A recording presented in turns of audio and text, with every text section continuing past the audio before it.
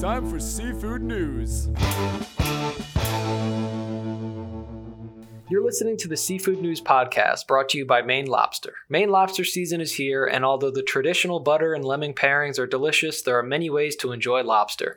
Grill it as a main course to accompany refreshing sides, to top your favorite salad with fresh lobster meat, or to add your go-to mac and cheese recipe to take the classic to the next level. For more recipe inspiration, visit lobsterformaine.com. I'm Urner Barry News Assistant Ryan Doyle. And I'm Urner Barry Seafood Market Reporter Lauren Castiglione. Thanks for joining us. In our top story of the day, Bloomberg reported that Bumblebee Seafood is considering a bankruptcy filing as one way to ease its financial burden, which stems in part from a 2017 guilty plea to a federal price-fixing charge. Sources who asked not to be identified noted that the prospect of a court-supervised restructuring under Chapter 11 is among several options being evaluated. A representative for San Diego-based Bumblebee declined to comment on the company's plans, and Bumblebee's owner, the London-based private equity firm Lion Capital, didn't respond to a request for comment as well. At the time of sentences in 2017, the Department of Justice agreed to cut Bumblebee's penalty from $81.5 million to $25 million. Even with the reduced fine, Bumblebee is now facing a liquidity crunch. Class action lawsuits related to the antitrust case increased its potential liability, which Ryan and I discussed in last week's episode, and the company is also facing claims of mislabeled products as dolphin safe. Tuna canners are under pressure to ensure that their fish are caught without netting and drowning nearby dolphins. And on top of that, reports of declining revenue in 2019's first quarter sent Bumblebee's leverage ratio over the maximum allowed under the terms of its senior debt, a $650 million term loan due in 2023, according to one of the reporter's sources. Bumblebee hired turnaround firm Alex Partners, according to a Dow Jones report on July 22nd. The company was reported to be in talks with lenders after defaulting on its loan. The lenders have agreed to a forbearance period as restructuring talks continue. Interesting.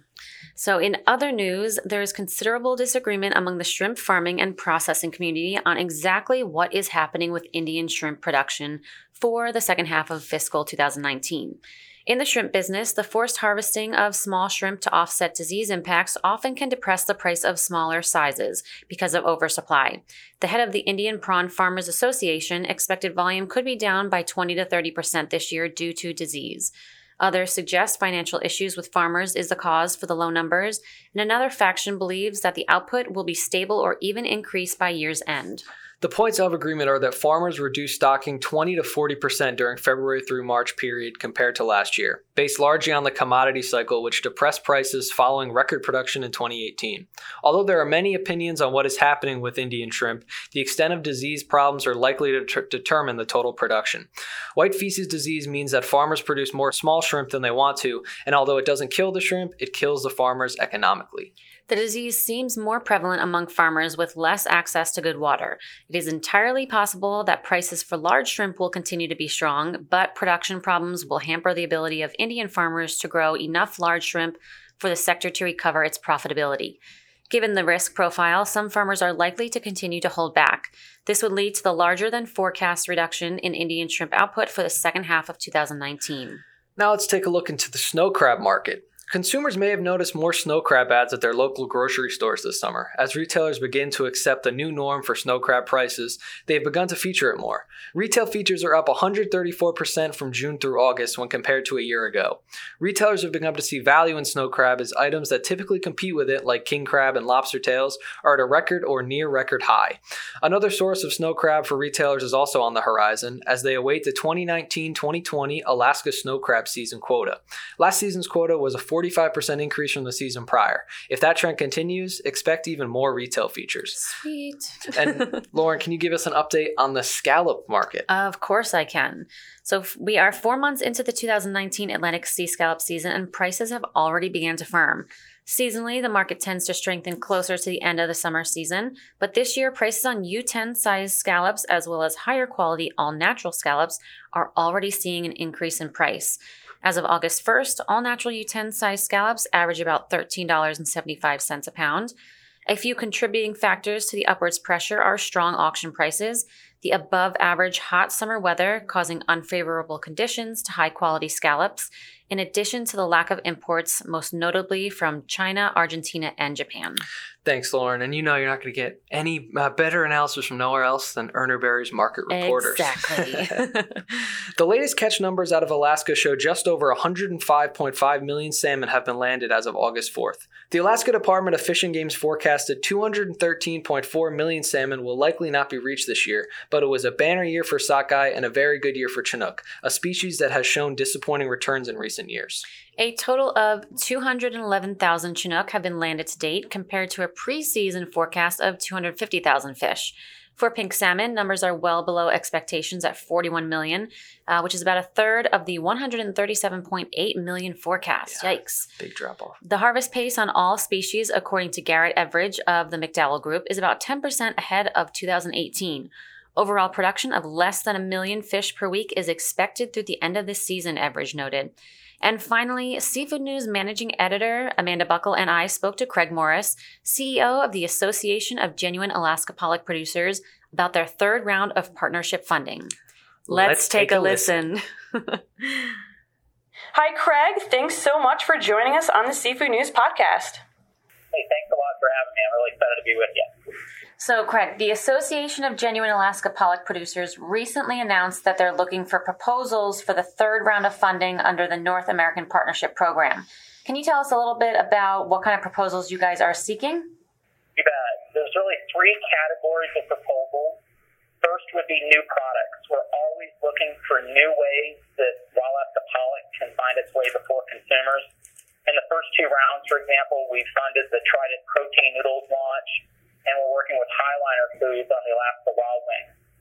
The second category is looking to put Wild Alaska pollock into new channels, and that's things like working with fish people to put meal kits into Whole Foods, and obviously the meal kit segment is really important. New channels would also be the white tablecloth community, and so we're funding work with American Seafoods, for example, to do chef competitions in major markets, trying to get the white tablecloth chefs to consider Wild Alaska pollock for their plating options. And then finally, we're always looking to align with influencers that we think have resonance with the demographics that, frankly, we're the most interested in. And good examples of that we partnered with in the first two rounds would be Gordon's relationship with Antoni Porowski. Antoni has just phenomenal credibility with the Gen Z and millennial populations, which are very important to the food industry. And now also the work that we're doing with True North with Martha Stewart. And Martha Stewart obviously has such credibility and such reach into that foodie community as well. Yeah, we've actually, over at Seafood News, we've been following everything that GAP's been doing, working with all these companies, and we're huge fans of the Trident pollock noodles. Yes, we are. They actually sent us some of the noodles over to the office, and we did a whole cooking segment, and we had the entire office try it, and it's so unique. So to see them, getting more exposure and getting in the, in wholesale stores is pretty cool. But yeah, the whole thing with Martha Stewart too and True North, I don't know about Lauren, but anything Martha Stewart has her name on, I'm interested. Exactly.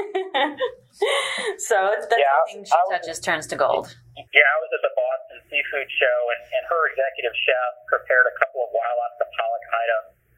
One, a seafood taco that was just amazing, and the other, a Wild Alaska pollock, was part of a larger seafood medley that went into a cioppino that was just absolutely outstanding. And as you said, their ability to put things together that they're just greater than the sum of their parts when the final dishes are out there.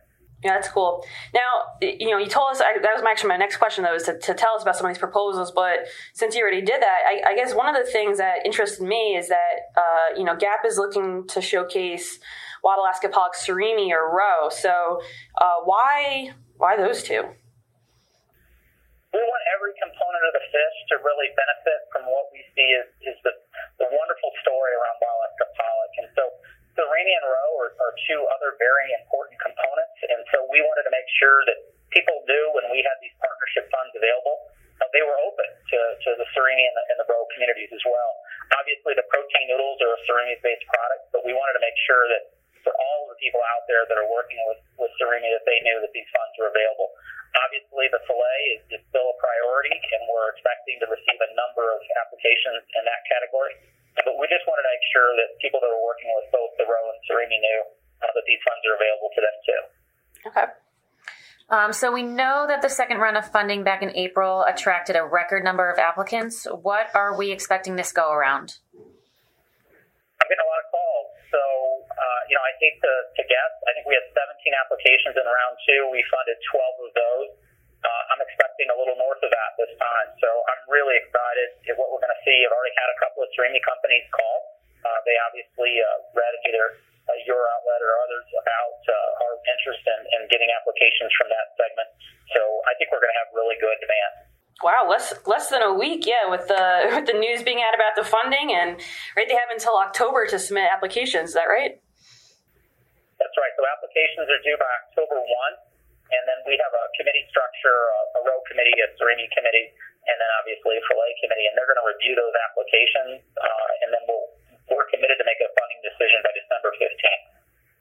Okay. So if any of our listeners are interested, what's the first step they should take?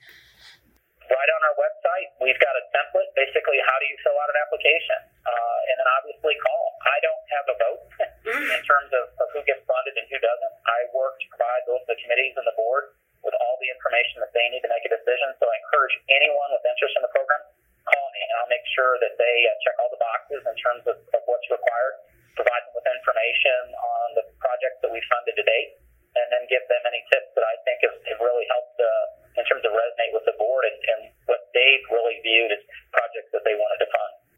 Sounds easy enough. Yeah. So before we let you go, GAP is also hosting its first ever Wild Alaska Pollock industry-wide annual meeting this October. What can you tell us about that? I'm crazy excited about the celebration. I think there is so much momentum right now around Wild Alaska Pollock, and I'd like to think, at least in some small way, GAP has played a role in that. I'm really fortunate. We're really fortunate to have a board, a CEO level board, that's very engaged, very enthusiastic about this fish.